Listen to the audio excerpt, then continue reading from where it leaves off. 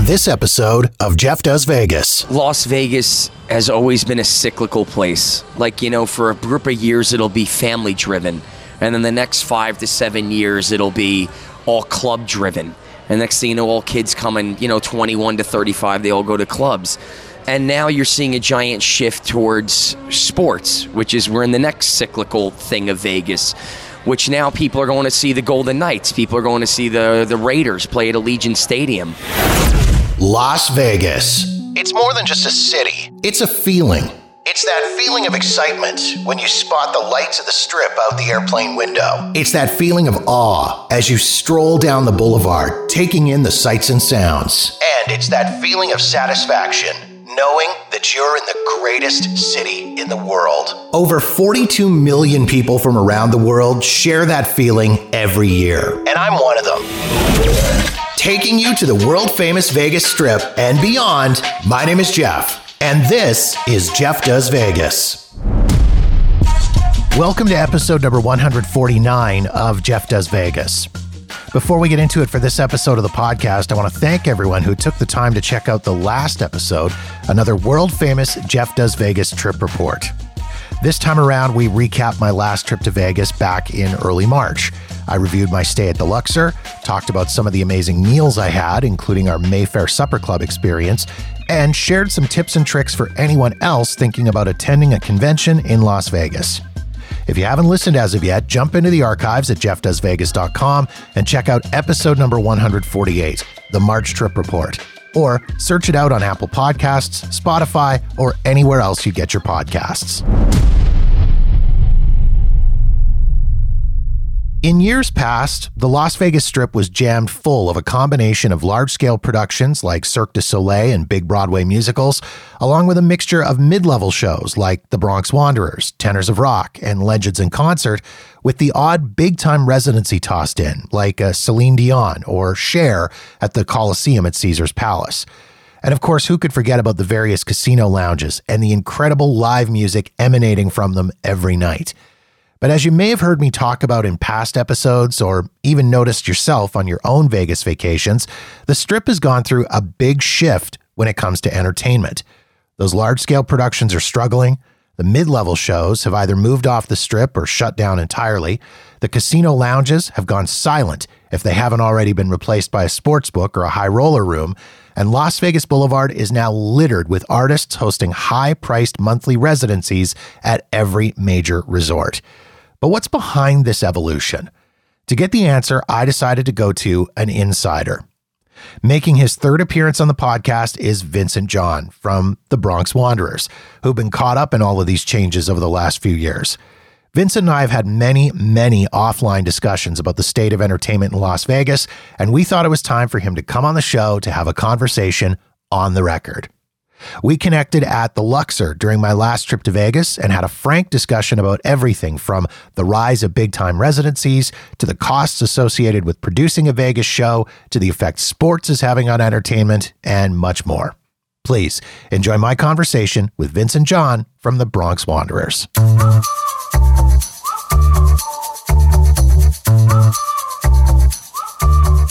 Las Vegas has always been a cyclical place. For a group of years, it'll be family driven. And then the next 5 to 7 years, it'll be all club driven. And next thing you know, all kids coming, 21 to 35, they all go to clubs. And now you're seeing a giant shift towards sports, which is we're in the next cyclical thing of Vegas, which now people are going to see the Golden Knights. People are going to see the Raiders play at Allegiant Stadium. When I came out here in 2016, there weren't any headliners out here. You didn't have Bruno Mars and Katy Perry and Luke Bryan and all these people every night. All you had were the mainstays at Caesars, which are, Elton John, Cher, your usual Rod Stewart, your usual people.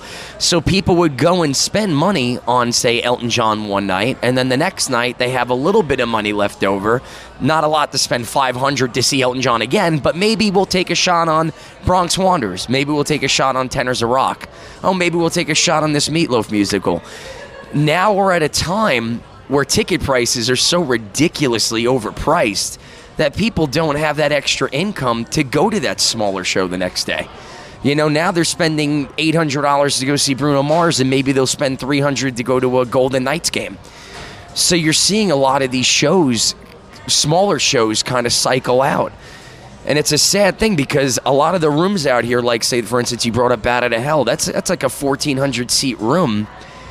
You know, on a good night, they were selling maybe 100 to 200 tickets. I mean, you need smaller rooms out here. But at the same token, people aren't going to go see a smaller show when they have the option to see Bruno Mars, Katy Perry. This has now become a tour destination. Look at the giant Madison Cube that's going to be out here. The Sphere, I'm sorry. Madison Square Garden, you got to love it. Yeah. It's that's going to be 20,000 people a night. Yeah. And U2 is going to headline that this year. So imagine how much Live Nation is going to be charging for those tickets. So it's in a state of flux. It always has been in a state of flux. I'm lucky that I moved down to a hotel at the South Point where they're packed Monday through Monday every night with my demographic that goes and sees a Bronx Wanderers show. Right. So I'm lucky that I'm only doing 3 days a month now. I'm no longer doing 27 days a month, which again, once you limit the supply, you increase demand. Yeah. So all these shows are learning. I mean, look at Awakening right now. That's the new show that just opened out of the Wynn. They're now offering payment plan options for tickets. Yeah. Where instead of spending $150 at once, you can do $10 a month. So now imagine spending $10 a month. You see a show, you don't like that show. The next 10 months, you're still paying for a show you didn't like. You know, I never thought I'd see the day I'd see that. Yeah. Ever. Yeah. So I'm as flabbergasted as to where this town is going to, but I'm going to say this. It's sports, online betting, and giant headliners. That's where it's going. Are some of these smaller shows, are they being pushed out, or are they doing this on their own? Are they making these decisions, or is it a combination of the two to this is survival, this is what we have to do? A lot of the shows, I mean, look, if anybody could stay and make money and be in one place, it's a win. But I mean, you know, I have friends like Queens of Rock and MJ Evolution. A lot of the shows were at that theater Mosaic. The theater itself closed down. And all those shows in that room were spectacular. And they're all looking at me going, you know, how do we get into a Tropicana or a Westgate or a Mainstay hotel? And I look at them and go, the amount of money you're going to spend on Vegas.com, the amount of money you're going to spend on marketing, the amount of money you're going to spend on labor and the union. I mean, before you even make $1, you've lost $15,000 that week. Yeah. And if you're selling anywhere from 20 to 60 tickets, you can't float. Yeah. And I'm not saying I'm better than any one of them. That's why, like, I'm no longer doing Westgate, because while Bronx Wanderers were there for 14 months, we lost some weeks, we made a little money some weeks, we were even some weeks, but it's not a money-making model. It's not. The hotels have basically turned into landlords, where they no longer get behind the show. You no longer have a thing where, oh, okay, Bronx Wanderers, you're going to bring in 100 people. Let's support you, but then those 100 people are going to go to one of our restaurants. Those 100 people are going to gamble at our place. Those people are going to, you know, maybe go see Barry Manilow. It's no longer every department's counting on everybody. Entertainment only cares about entertainment. Food and beverage only cares about food and beverage. Yeah. And that's why South Point, I feel like, is the last hotel that does it right, where entertainment will lose $10,000 that month, but they pay me a flat-out check. I don't go there and have to pay for anything. Right. Because they look at me and go, well, you're bringing in 400 people that are going to eat at our restaurant, that are going to drink at our bars, that are going to gamble at our slot machines. So everybody wins in that scenario. And that's why Human Nature's there, the Righteous Brothers are there, we're there. And I feel like that is the future. This whole 26 days a month thing is going to be a thing of the past, because if shows aren't going to be able to afford the union, they're not going to be able to afford the marketing costs.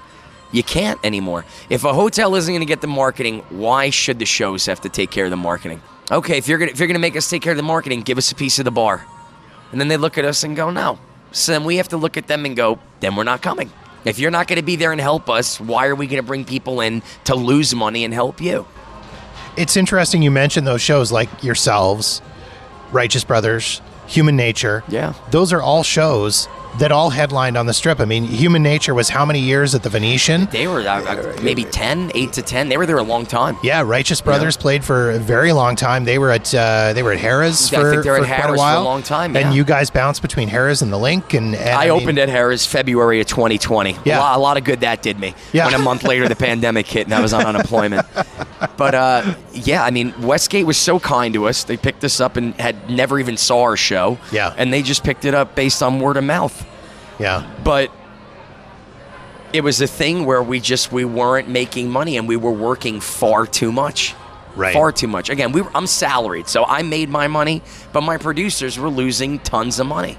Yeah. And now everybody kind of just gave the finger to the Strip and said, okay, if you're not going to take care of anybody, we're going to go where people take care of us. Mm-hmm. And South Point is, in my opinion, the only hotel that's doing it right. It was really interesting. There was that period back, it was shortly after things started reopening, when I kind of called it the day the music died, when all those Caesars properties shit-canned all of those shows. Mm-hmm. And decided they were going to put in gaming or sports books in some of those places, and closing down live venues, like shutting down Cleopatra's Barge at Caesar's Palace seems like a massive failure to me.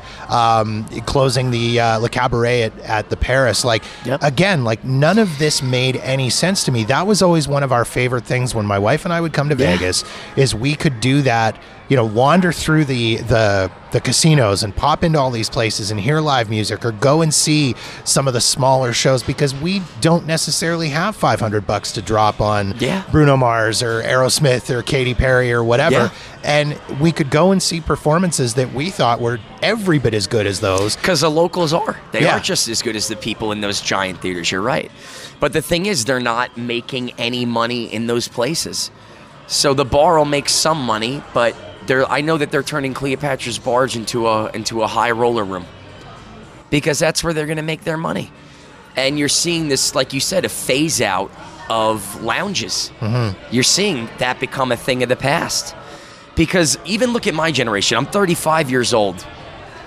When we get off a plane, do my people want to go and see a show? No, they want to go to a bar. They want to go to Vanderpump. Right. They want to go to Omnia. They want to go to a club. And I'm talking about my people. I'm old. And I'm talking about the people that are 21 to 34 that are younger. None of them are going to go to see Bat Out of Hell. None of them are going to see Bronx Wanderers. Nobody's going to see a random show they've never heard of. They're going to go see a DJ that's number one on the charts, like Aoki or da-da-da-da. Yeah. You're going to see a giant shift. And I'm hoping that, like you said, people like you and your awesome wife that come to this town that want to see an experience and see what the local scene is about and see these things. The more that these things go away, I wonder if it's going to affect the bottom line of these giant corporations.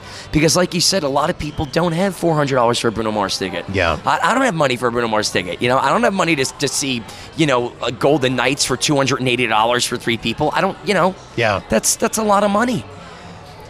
But again, look at the hilarity of it. Highest inflation ever, and casinos are reporting the most revenue ever from gambling. Yeah. I think it's in the billions of dollars a month. So they're looking at it going, we don't need entertainment.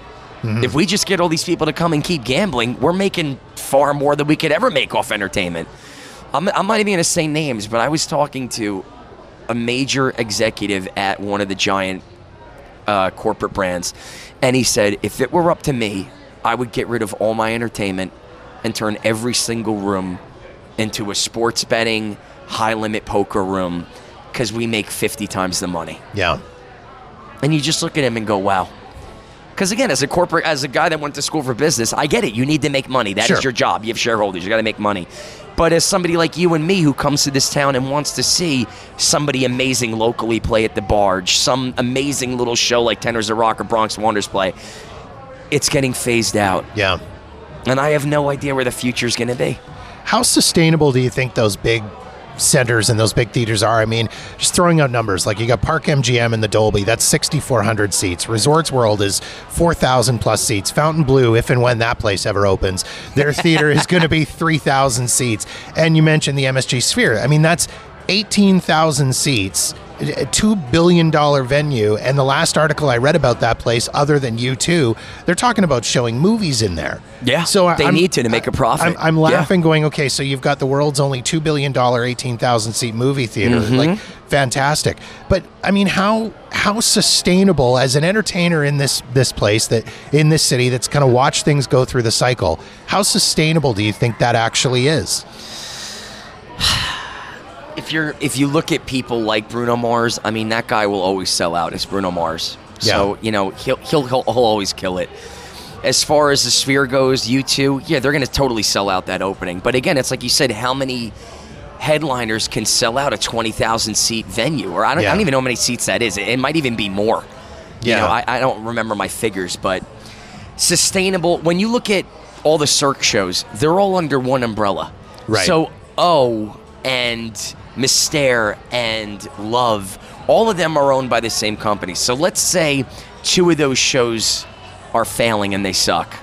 That was a bad word, suck. Let me rephrase that. Like, if 2 shows not selling so well. Sure. That's doing 2 shows a day and selling out every single day is going to make up for the losses in those other 5 shows that aren't. Right. Same thing with all the ex-burlesque, ex-country, ex-rock. So If you have one show that's doing bad and you have one that's doing great, one can sustain the other 4. Now, but when you have one standalone show, like, say, Bronx Wander Centers of Rock, if you're not doing good, you're not doing good. Right. You don't have anybody else to sustain you. So, as far as all these giant venues go, it's a matter of the demographic of people that are coming here. I mean, I know the Bronx Wander demographic. They don't want to go to the Strip anymore. Yeah. They don't want to pay for parking. They don't want to deal with all the little girls in the skimpy skirts drunk falling on themselves, you know, and going to the clubs at night. They'd rather stay at a Westgate or a South Point. They want to be away from the madness. So I know where I'm at demographically. I'm in the right spot. But as far as being on the Strip, I mean, it's going to be a headliner town, like I said. Are they going to sustain Bruno Mars? Absolutely. Katy Perry? Totally. I'll tell you this, when Aerosmith was here, I had 5 different companies reach out to me going, do you want a free ticket to go see Aerosmith? I said, free? They go, yeah, they need to fill the room, you know, so if you can come and just, you know, be a guy at Aerosmith. I'm like, dude, it's Aerosmith. Right. They're like, yeah, but they're here 2 weeks every single night. And when you're competing with Bruno Mars, Katy Perry, is Aerosmith going to sell out every night? Probably, maybe not. I wonder about the saturation of the market as far as these large venues go, even too, because you're now getting into a situation where you've got T-Mobile Arena, that again is an 18 or 19,000 seat venue for a concert. Yeah. Competing with MSG Sphere, which is Allegiant Stadium now doing Elton John. Allegiant Stadium is 60,000 people. You've got MGM Grand Garden, you've got the Mandalay Bay Center, and now you're getting into these theaters. So that's the thing. If all the thousands. If all these people start going to those shows, you're going to see all the lounges, like you said, closing. You're going to see all the smaller 200 to 300 seat shows closing because people aren't going to. Those 100,000 seats are going to be sucked up by every other giant venue that you said, and that's where it's going to head, and that's where the corporate people are pushing it. Because why do we care about a $45 to $80 ticket in a 300-seat room when we can get a $450 ticket or a $2,000 ticket to see Adele? Yeah. Why are we going to care about a Tate Face or a Bronx Wander? Why are we going to care? And that's it. Why worry about 300 seats when you can sell 18,000 at 10 times the price? Yeah. Boom, corporate. And that's why 20, 30 years ago, 40 years ago, when the mob ran the joint, everything was free. They saw it as everybody wins. The bar wins, the person wins, the band wins, because everybody won. Yeah. Now it's every man for himself. I want to talk about the cost to run a show, because I think people, they see the faces on the billboards and they think, that's cool. Those guys have got to be making bank because they're doing a show. They're headlining in Vegas. Yeah. They're 30 feet tall on a billboard. Yeah, that's the illusion. That is the illusion. It's a city of illusion. So I kind of want to break down the costs involved. So let's start with, I mean, who pays for what? Okay. So for us, for instance, we had producers. So we had a lovely couple. It was Glitz Entertainment. And they run Menopause the Musical at Harrah's, and they ran us. So let's just talk about Harrah's for a minute. When you work in Harrah's, there's a union there. And that means the person that sets up my equipment, opens the curtain, does the lights, does the sound, da-da-da-da-da. Anytime you go in a room, there's a minimum of amount of people you have to pay. So in Harrah's, for instance, for me, I think it was 4 people. I automatically, no matter what, even if I only need 2, I have to pay for 4. And these people don't get paid a little amount of money. Right. They're getting paid very well. Right. IATSE, the union out here for like technicians, is, I'll tell you this, when I get fired from Bronx Wanderers, that's the first place I'm going to get a job. Because these guys have a great living doing what they do. And the hotel doesn't pay for them. The shows do. So I have to pay for 4 union guys. Another funny thing at Harrah's is you automatically have to pay for 10 shows a week. So even if Bronx Wanderers is only doing 6 shows a week, they're getting paid for an extra 4 shows doing nothing. So you're paying 4 guys for a minimum of 10 shows. And 4 of the shows, they do nothing. So right off the bat, I'm losing $10,000 a week. Right. Now, the hotel doesn't take care of marketing, or I think Caesars maybe matches you. So whatever you put in, like say it's 6,000 or 8,000, they'll match you on that, which is that giant billboard, like you said, where I'm 30 feet in the air and, wow, that guy's a millionaire. Not. So marketing, for instance, we have to pay Vegas.com every week, which that's where people get their tickets. That's $2,500 to $4,500 a month, just that one website. Yeah. We have to pay. And then back in the day, it used to be other websites, tickets for tonight, da-da-da-da-da. Now you're seeing all those ticket sales go down. Now I have to pay the room rental. I have to rent the room out from Harrah's. See, and that's the craziest thing that I have heard in ever, you is gotta rent that the room. You are, as the performer Yeah. with the face on the billboard that you're paying to have the face on the billboard, you are then also paying for the room. Yeah. It's baffling. It's baffling. I'm in there bringing people into your hotel. They're watching a great show, and they're going to hang in your hotel, and yet I'm paying for the privilege to be there. So now, we haven't even talked about the band getting paid yet. A break, I mean, you're talking about $15,000 to $17,000 a week in expenses before anybody gets paid. It's ludicrous. It's completely ludicrous. All these casinos have turned into landlords. That's really what it is. They don't care about entertainment. You come in, you bring in a show, and another giant thing about this is, we're getting into technical stuff now, but there was this giant grant called the SVOG grant, which the government gave out to every single show in town if you filled out a 50-page grant. Right. For instance, Chris Angel got $10 million. That's how he was able to open a Mystica, that other show that he did, that failed. Bat Out of Hell was one of those things where they got a lot of that money, and the minute January 1st hit and that money was gone, boom, that show was gone. Mm-hmm. My show is no different. My producers received, a lot of money from that grant because I think you got 40% of your 2019 gross handed to you. But you had to use that money on the show. Sure. So that paid for our entire year at Westgate and everything. But the minute that money ran out, it's like, okay, you're going to go back to losing money. Yeah. And that's why you saw like 10 shows close this year. You saw Legends close this year. You saw Bat Out of Hell. You saw a Mystica. You saw all these shows close. And you're going to see a lot more. I mean, people think you come to this town, you open a show, and you're going to make $1 million. That was true 30 years ago. Yeah. It's no longer the case. I tell people when they look at me and go, I really want to get a show out there. I go, well, first of all, you need $300,000 to lose, and you need to be willing to not sell one ticket for 6 months. I don't care how good you are, but because you're competing with 215 other shows a day. Right. So you need marketing ramming people, 8 times a day, 7 months straight, and you're going to lose money. And they look at me and go, are you kidding? I go, no. I go, I've been out here 7 years. No. That first year we were lucky because there were no headliners out here. Jersey Boys just closed. Bruno Mars wasn't here. I was in the same room as Wayne Newton. Wayne Newton was promoting my show every night in his show. I mean, we were killing it those first 2 years. And then when the town started changing, everybody's pay started going down. Yeah. You started to see the cost of everything going up. I mean, it's crazy. I tell people run. When they ask me to come here, I go on the road and go make money. Don't come here. So, I mean, you're talking about, people are looking at this and going, okay, yeah, you're saying you got to be able to sell these tickets and whatever. Well, how hard can that be? I mean, you get a room that's 400 people at $100 a pop. You're, into $40,000 a night. I mean, how hard can that be? But I don't think people realize you're not selling 400 tickets a night, and you're not selling them at full price because the casino, of course, is giving away comps, and you guys are doing discount tickets through Vegas.com and those places. Ticketmaster fee, resort fee, all this stuff. So you know what? A $60 ticket turns into a $94 ticket. Yeah. So now you're looking at 4 people going to see a show for $90. That's $360. That's not even including the $20 drink that you have to buy. Right. So it turns into a $550 night for 4 people. Now again, why is South Point killing it?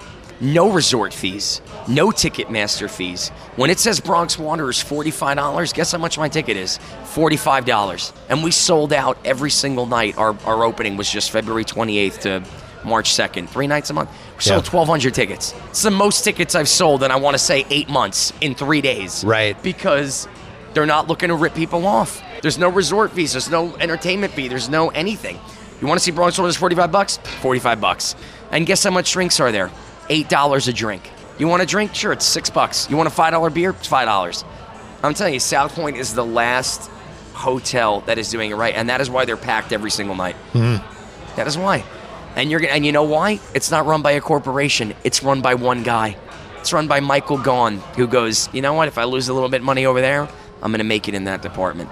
If I lose a little bit there, I'll make it over there. As you say, that's kind of the thing. Is the bigger hotels and the bigger resorts have got this mentality where it's every department for themselves. Yep. Where, if gaming is doing great, but entertainment is sucking. Mm-hmm. Oh, well, we got to make some cuts in entertainment. As opposed to, as you say, with somewhere like South Point, where it's all just basically one umbrella. Yeah. And they don't look at it like it's connected. I have no idea where this town's going to go. I mean, half of my friends were in all the lounges playing, and they went from playing 6 nights a week to now they're playing twice a month, if they're lucky. And, it's like, how do we survive? Because it's not like we were making a lot of money to begin with. You know, it's scary. After the break, we talk about the changes Bronx Wanderers have made to their show and the freedom afforded to them by moving off the Strip. And Vincent shares his predictions on the future of Vegas entertainment. That's next on Jeff Does Vegas.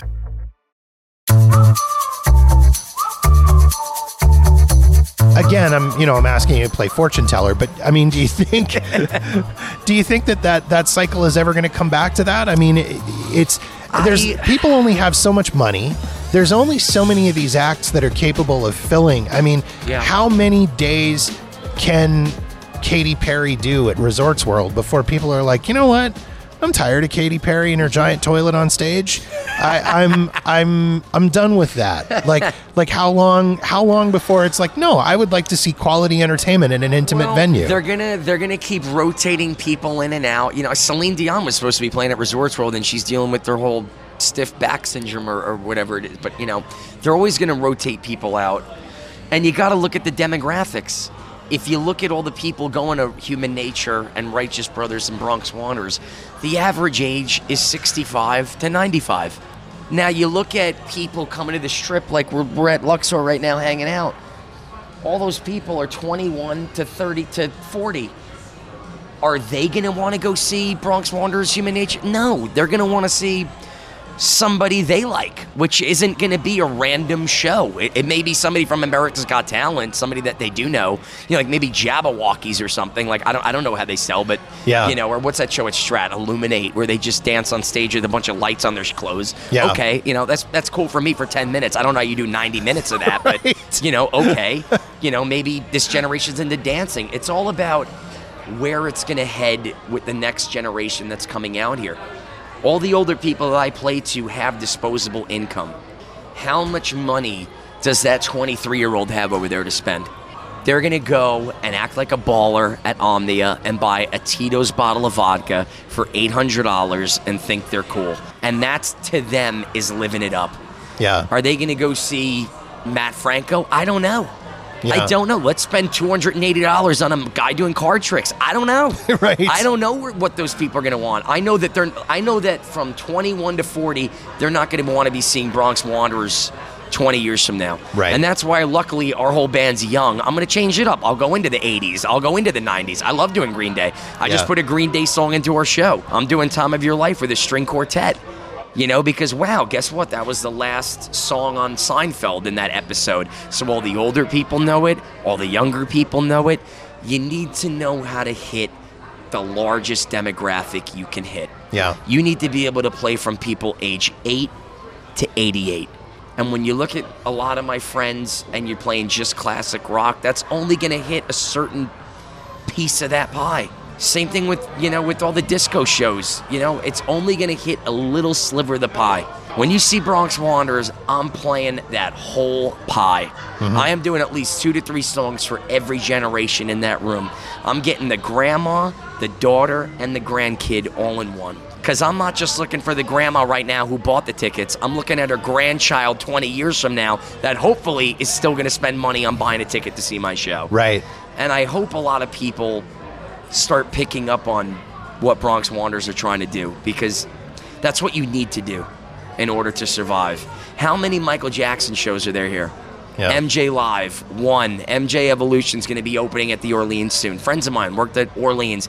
You have 5 shows all doing the same thing. You got 3 Bee Gees shows all doing the same thing. You got 7 classic rock shows all doing the same thing. Mm-hmm. You got Delilah and Mayfair all doing the same thing. You got Atomic Saloon and Opium and Absinthe all doing the same thing. Yeah. Everybody's doing the same thing. When is somebody going to fucking do something different? I am so waiting on the next artist or creative person to come out and go, dude, we just wrote Karen the Musical. It's all about this fucking bitch that just I'm sorry, just curse. That just walks around and like the main song is I Want to See the Manager. Like, where is the hilarity new stuff? Yeah. Everybody's 8 Cirque shows. Everybody's doing the same thing. I'm eagerly awaiting the next round of talented young people to come out and create that next thing. But do you That's think, what I'm waiting for. But do you think, though, let's use Karen the Musical as an example. Which, that's my idea. And if anybody's way, listening to this podcast, you can take this idea, but just give me a small stipend. You can have Karen the Musical. I would pay to see Karen the Musical. Anybody would, because we all deal with it. I would. But coming back then, Karen the Musical as a production is an expensive show, because now you've got Karen and the Karenettes and the Karenette dancers. It depends. And you've got to pay the band, and you've got to I can make Karen the Musical be a one-woman show. Yeah, I can be the guy in the back making all the tracks, and there's no band. Like, for instance, why did Bat Out of Hell need a live band that played in a closet down the block that nobody saw? Why? And I'm a musician. I love it, and I know half the musicians. I love the fact that they got paid. Yeah. But why are you, as a production, going to pay a band that's not even seen on stage? Yeah. Craziness. Yeah. Unless they had to use all that SVOG grant money that they needed to use up before the year's out. I don't know. I wasn't in the show. I'm speculating. But, Karen the Musical, again, you ever see the show A Bronx Tale with Chazmo and Terry, the Broadway show? It's a one-man show. Yeah. John Leguizamo doing his shows on Broadway. It's one-man show. Murray, my friend, I love him. 1-2-man show, him and Lefty. Yeah. Tape Face, one-man show with Christina, a friend of mine. When you keep overhead down, you can survive. The minute you go into 8 to 10 people a night you got to pay, you're not going to survive.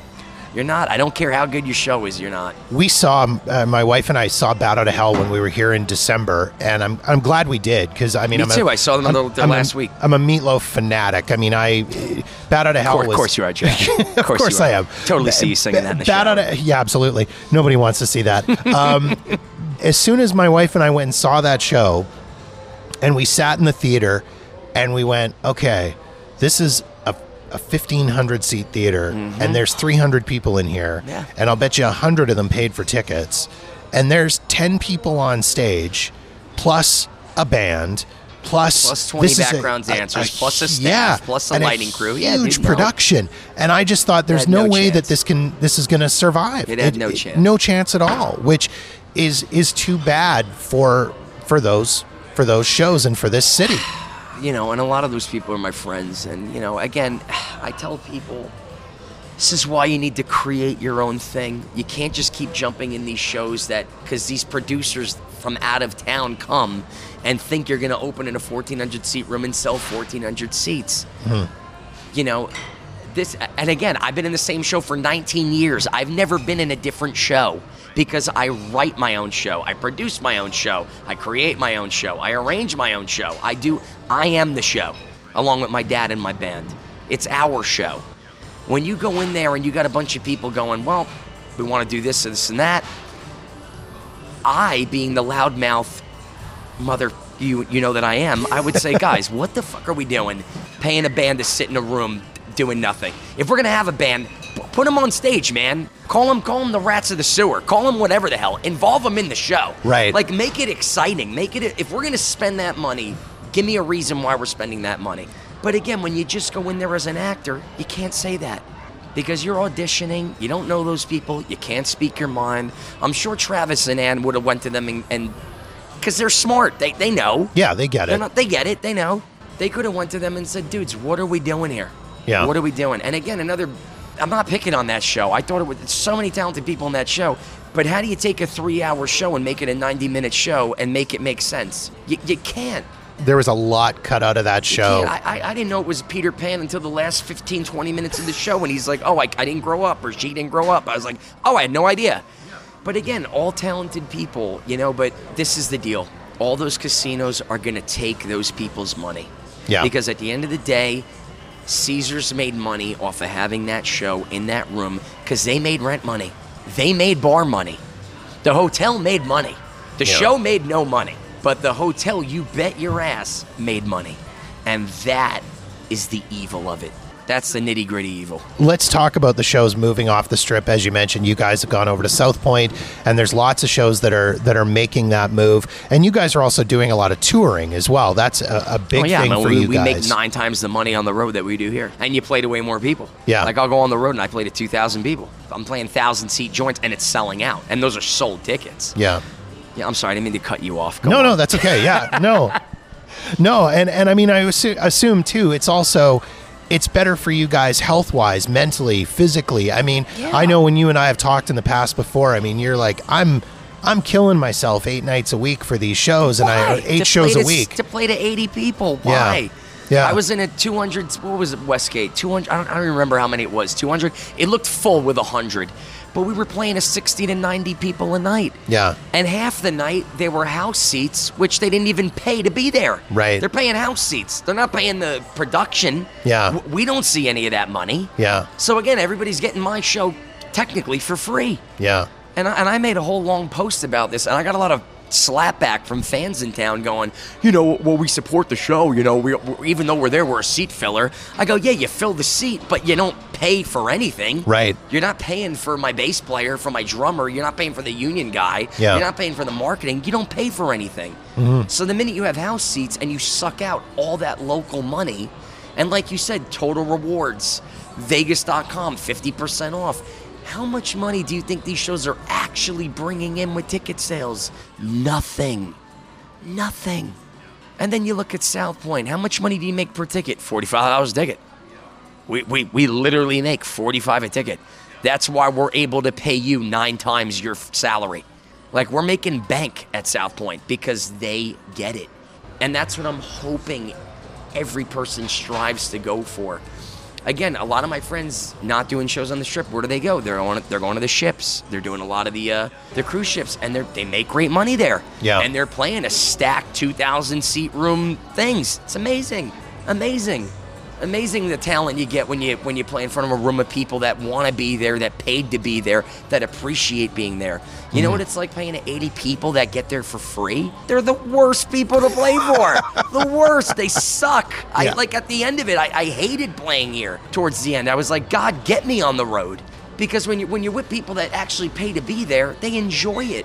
And I'm sure I'm going to get a lot of flat back from this interview because I'm knocking house seats. I do think that company is bullshit. Yeah. And I will say that. I think that company is destroying this town, and it's sucking all the local money out of every local show. And you know why? Because people like Awakenings needs house seats. People like all the 1,000-seat theaters, they need seat fillers. But those 200 and 300-seat rooms, we don't need seat fillers. Mm-hmm. We need people that support the show. Yeah. God, this is what happens when you give me martini and you ask me to do an interview. It's like I get way too freaking real, man. But it's the truth, man. Somebody should say the damn truth. You know what? The truth is like poetry. You hate poetry, but you need it. You need the truth. Yeah. And that's the God honest truth. How much better, like I say, health-wise, are you now not doing 8 shows a week or 7 shows a week and absolutely killing yourself? I'm the happiest I've ever been. I'm playing in South Point to 400 people a night in town. Again, I'm making I don't even got to say the money, but the money's 10 times better than what it was. My sanity is back. I have a life again. I'm able to tour whenever, wherever I want. South Point was so cool about that. With Caesars, when I was there doing a residency, 28 days a month, they only let you leave 30 days a year because, we own you. South Point doesn't own me. They look at me and go, just give us 3 days a month. Don't play anywhere else in Vegas. You can play anywhere else in the world. And again, support versus not support. That's really what it is. I mean, I'm the happiest I've been. I really am, and it kills me to see my friends not the happiest that they are, and the most desperate that they are. Because, like you said before in the interview, all the lounges are closing, all the little shows are closing. These are all my friends. These are all people that I love and look up to. People that are 10 times better than me, that deserve 10 times the audience and stage as me. And it kills me to see where this is headed.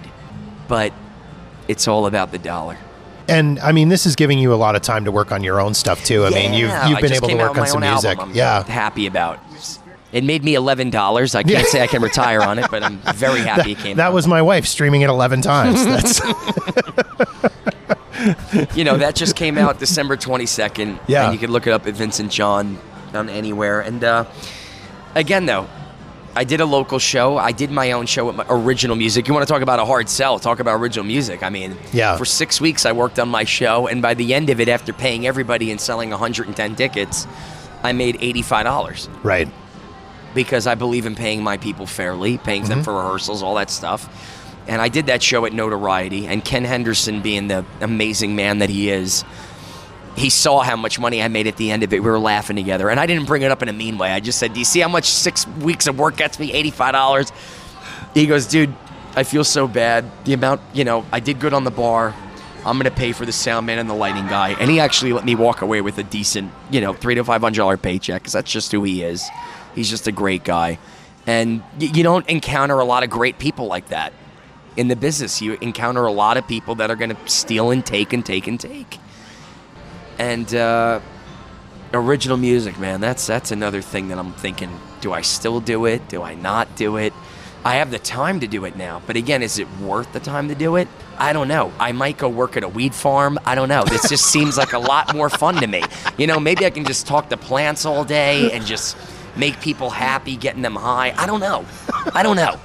But at the end of it, I'm at 35. I'm in my midlife crisis. Am I doing this for myself? Am I doing it to make money?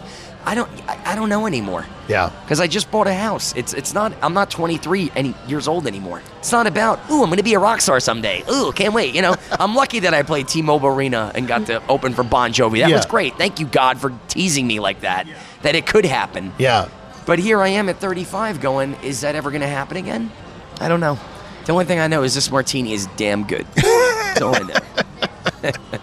know. And Bronx Wanderers, I mean, you guys are doing so well. You've made some changes to the show. Yeah. You're evolving the show. You're bringing in some new stuff.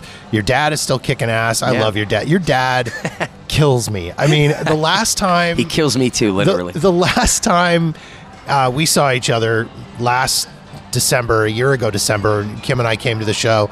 And after the show, I mean, that cracked me up. We started talking to your dad, and he's going off about the family and stuff going on with your brother. And Kim and I are like, it's real. We live our show. We feel like we're part of the family now. We've been brought in. And that's our thing. You leave feeling like you're a part of the family, which is why we're sponsored by Prozac and Jack Daniels. That's why we like to tell people that. But I mean, so the good thing with South Point is because we only do it 3 days a month, I now have time to create. We're like, this past month, we had a string quartet from the Las Vegas Youth Artist Orchestra come out and play with me. Very cool. And next month, I want to do something different every month. So next month, I'm going to have a horn section come out and do a really cool song with my dad. Awesome. And then the month after that, I'm thinking about having the UNLV marching band come out and do a song. I want to change it every month. I want to take the word residency and spin it on its head, because I feel like everybody does the same show every time. And me being the little creative snob that I am, I want to reinvent the game, and I want to change it every damn month. Mm-hmm. I want to push ourselves to the brink. I want to keep bringing the same people back that have seen my show and get new people in to see my show. Mm-hmm. I'm going to continue to grow this space, and you're going to see 2 years from now, everybody's going to start copying me and doing what I'm doing, so that's always what happens. But that's what we're going to do. And I can't just sit back and go, the show's done. Because once you do that, you're dead. It's over. And unfortunately, when we had residencies at Westgate and the Link, you're strapped to those 400 lights hitting you are hitting that same song every night. You can't change the show because you got to pay a union to re-rehearse. You got to pay all these people to come in and do this. Guess what? Now at South Point, I can do whatever the fuck I want. And I finally have the creative freedom to grow the show. And that, to me, is the most exciting part of the year coming up for me. Love it. Absolutely I love it, too. Love it. And I can't wait to have you come out Yes. when we're here. I'm sorry that we're not playing when you're here, but, you know, I'm enjoying my days off. Sorry, Jeff. Deal with it. You know what? Everyone's entitled to a day off every once in a while. I didn't have one for a good year. For a good year. I wish you all the best, sir. I appreciate it, man. It's good to see you happy. It's good to see you guys healthy. It's good to see you guys evolving and growing and being successful, and it makes me really happy. I'm honored, man. I'm just honored to thank you for giving people like us a voice and to shine light on things that people don't necessarily know about, the evil of the music business. And it is evil, but again, it's all for fun. We just want to make people happy. At the end of the day, you want to make people happy and have a lifestyle, just like you with your podcast. I mean, you're making people happy, entertaining people, and you want to make a living. That's all we in entertainment want to do. And until these corporate people understand that, hopefully something will change a year, 2 years from now. I doubt it, because I bet a year from now we're going to have a baseball team out here. We're going to have the Oakland A's out here, and that's going to suck 40,000 people out of the ticket sales. So, you know, let's all see where it goes. A year from now, you and I will sit down and have this same conversation again. I won't be in AA. I'll still have the same martini, so don't you worry. Don't you worry. I'm not a quitter. Vincent, love you, brother. I love you too, Jeff. Thanks for having me, pal. And that wraps up another episode of Jeff Does Vegas. If you've got feedback on this episode of the show, or any other episode for that matter, or you've got suggestions and ideas for topics you'd like me to cover on the podcast, please feel free to reach out to me via Facebook, Twitter, or Instagram at Jeff Does Vegas. Or drop me an email directly at jeff@jeffdoesvegas.com. In the meantime, thank you so much for checking out the show. Be sure to follow us wherever you get your podcasts so you'll know the moment new episodes are available. And don't forget to visit jeffdoesvegas.com for past episodes and show notes. My name is Jeff, and this has been Jeff Does Vegas, a Walker New Media production.